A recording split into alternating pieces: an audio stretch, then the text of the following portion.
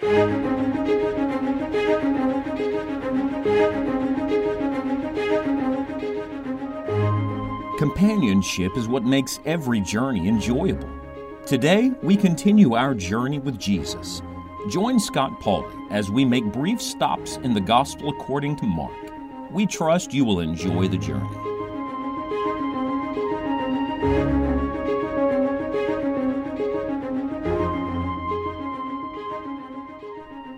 Storms can be fearful things, but especially when you're in a boat out on the sea. If you've ever lived through such a storm, you know what I'm talking about. It's not just a sickening thing, it's a frightful thing. And because you don't know if the ship's going to sink, if you're going to drown, if you're going to live to tell the story.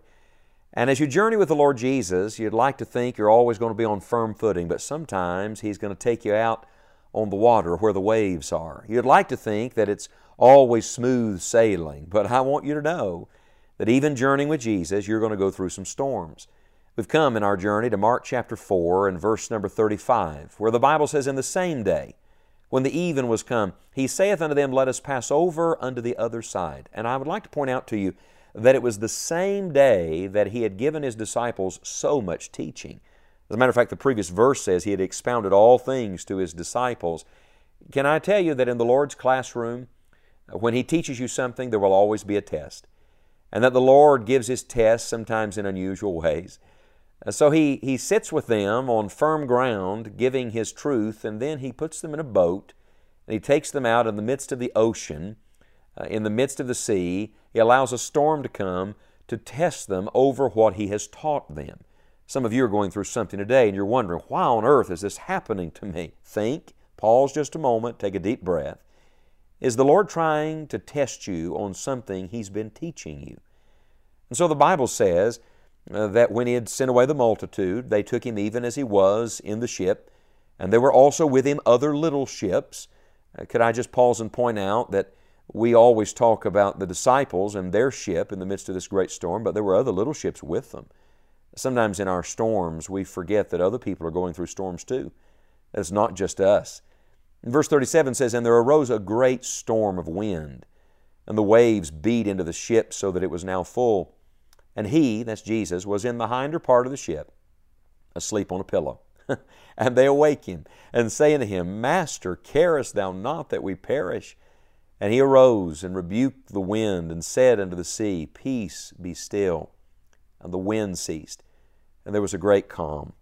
And He said unto them, Why are ye so fearful? And how is it that ye have no faith? And they feared exceedingly, and said one to another, What manner of man is this, that even the wind and the sea obey Him?" What an amazing story that we find here in Mark chapter number 4, a story that's repeated in the other gospel records. It's a story of storms, yes, but really it's the story of Jesus and what the Lord does in those storms. Can I point out to you 3 things that Jesus did not do in the storm? You know, when the storms come, you can tell a lot about a person. We get frantic. We begin running around everywhere trying to fix it, trying to figure out how we're going to get through it. If you could, with a little sanctified imagination, see the disciples right now, they were doing everything they knew to do. And maybe you are today. Maybe in the midst of your storm, you're casting things overboard, you're bailing water, you're yelling for help, you're doing everything you know to do. But could I point out what Jesus did not do? First of all, He did not tell them they were going into a storm. In verse 35, He simply says, "Let us pass over unto the other side." And I want to remind you that there is another side, and that you are coming through it. You're not going to die in the midst of this storm. He already has promised that. You're going over. And Jesus is not going to tell you everything you're going to go through. So if you're surprised today, puzzled, perplexed, just remember this. The Lord's not going to tell you everything He knows. He's only going to tell you everything you need to know. Secondly, not only did He not tell them, He did not leave them. In this particular story, the Lord Jesus is not in another place. He's right there with them. Now, granted, He's asleep, but that in itself ought to bring some peace. It's a picture of inner peace. They wanted the outer peace, and granted, it's nice when the wind ceases and the storm stops, but there's an inner peace that can be had whether there's outer peace or not. The storm may rage all around you, my friend, but you can have peace on the inside if the Lord Jesus Christ is with you. He did not leave them, and He's not going to leave you. He promised, I will never leave thee nor forsake thee. And they asked the most ridiculous question, Master, carest thou not that we perish? Did you notice He didn't even answer the question? He just got up and rebuked the wind. He didn't rebuke them, He rebuked the wind. You see, sometimes we get to thinking the Lord doesn't care, but He does care. If He didn't care, He would have forsaken you long ago, but He hasn't forsaken you, and He hasn't forgotten you, and He hasn't failed you, and He's not going to start today.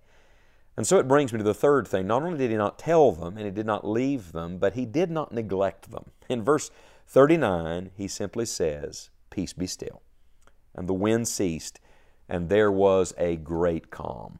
I love the words of Psalm 107, verse 29. It says, He maketh the storm a calm, so that the waves thereof are still. You see, He made those waves. He made the water. He made the wind. He not only knows what you're going through, He has the ability to take care of all of that. The Bible says here that He rebuked the wind. You know, sometimes the devil will even stir up things, try to sink your ship. But I want to remind you that our God is greater, that He can rebuke the enemy, He can rebuke your circumstances, and yes, even in the midst of it, He can rebuke you. He turns to them in verse 40 and says, Why are ye so fearful? How is it that you have no faith? He rebukes them in the form of a question. He says, Why are you so afraid? I'm here with you. And then He says, the more pressing question, how is it that you have no faith? Notice here, there are two ways of living. You either live consumed with fear or controlled by faith. But it can't be both at the same time. Faith casts out fear, and fear casts out faith. So in your storm today, you're going to have to choose which one you're going to do. Are you going to live in fear of what's going on around you, or are you going to live in faith of the one who is with you? Look, my dear friend, God is able. And then we come to the final verse of Mark chapter 4, where the Bible says, And they feared exceedingly. Now wait a minute, I thought the storm was gone. They had no reason to fear. Oh, now they're not fearing the storm, now they're fearing God. And they said one to another, What manner of man is this, that even the wind and the sea obey Him? You see, in the previous verses, their fear was the fear of storms, but in this verse, their fear is the fear of God. As many times in Scriptures we're told, Fear not, fear not, fear not, fear not. We are told many more times, Fear the Lord, fear God. So which is it? It's both. You see, the greater fear casts out the lesser fear. When you learn to fear God, you have nothing else to fear.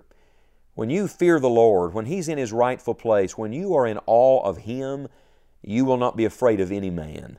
When you fear God, you will not fear the circumstances, because you'll know that God has those circumstances completely in hand.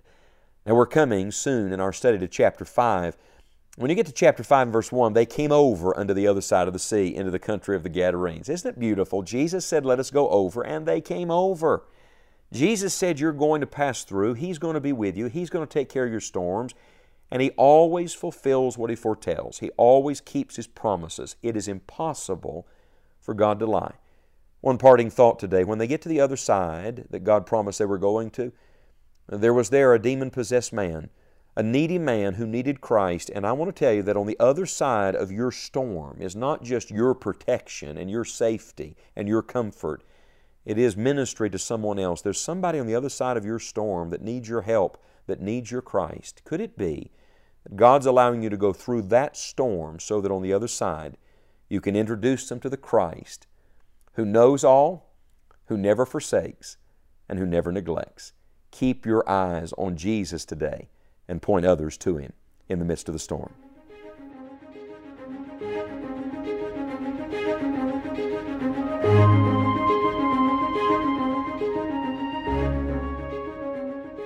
Thank you for traveling with us through God's Word.